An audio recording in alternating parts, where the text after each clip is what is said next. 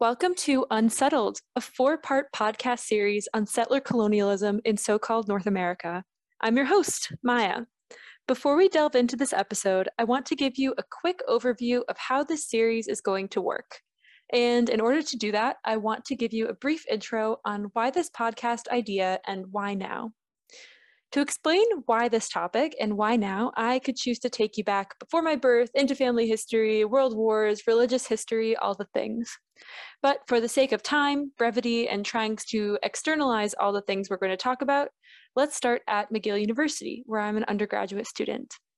Here, I have learned a lot about what settler colonialism is and how I benefit from it as a white settler.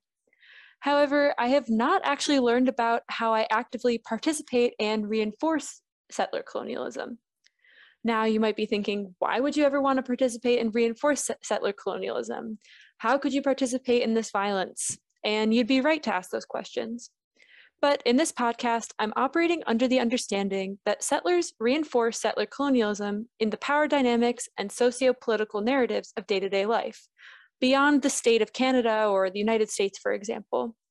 And that was a lot of lingo, but we'll jump into that later. I also want to say, most importantly, from what I've studied thus far, it seems imperative to understand how we got to participate the way we do as settlers, even settlers who have rejected settler colonialism intellectually. We have to understand this so that we may advance decolonial efforts more meaningfully and powerfully. So that was a lot of academic words to describe the fact that I want to dig into how settlers become settlers. And once we know that, how does this inform anti-colonial work? In order to address these huge questions, I've parsed things down into three parts that I hope will lead us step by step into some bigger conclusions. Along this journey, I'll be joined by my brother who is here today, my brother Jonathan, who I'm going to call Tani, and he's just going to introduce himself really quickly. Hi, I'm Tani. I'm Maya's sister. You're my sister? I'm Maya's brother. Yes. Gender is a spectrum. I respect it. So true. Anyways, yes, I'm here today. A few things about me. I'm a sophomore in high school. I have COVID right now, which is why my voice sounds a little like nasally. Mhm. And I do cross country, I do theater, and play guitar. That's awesome. Yeah, I'm really grateful that Tani can be here with me.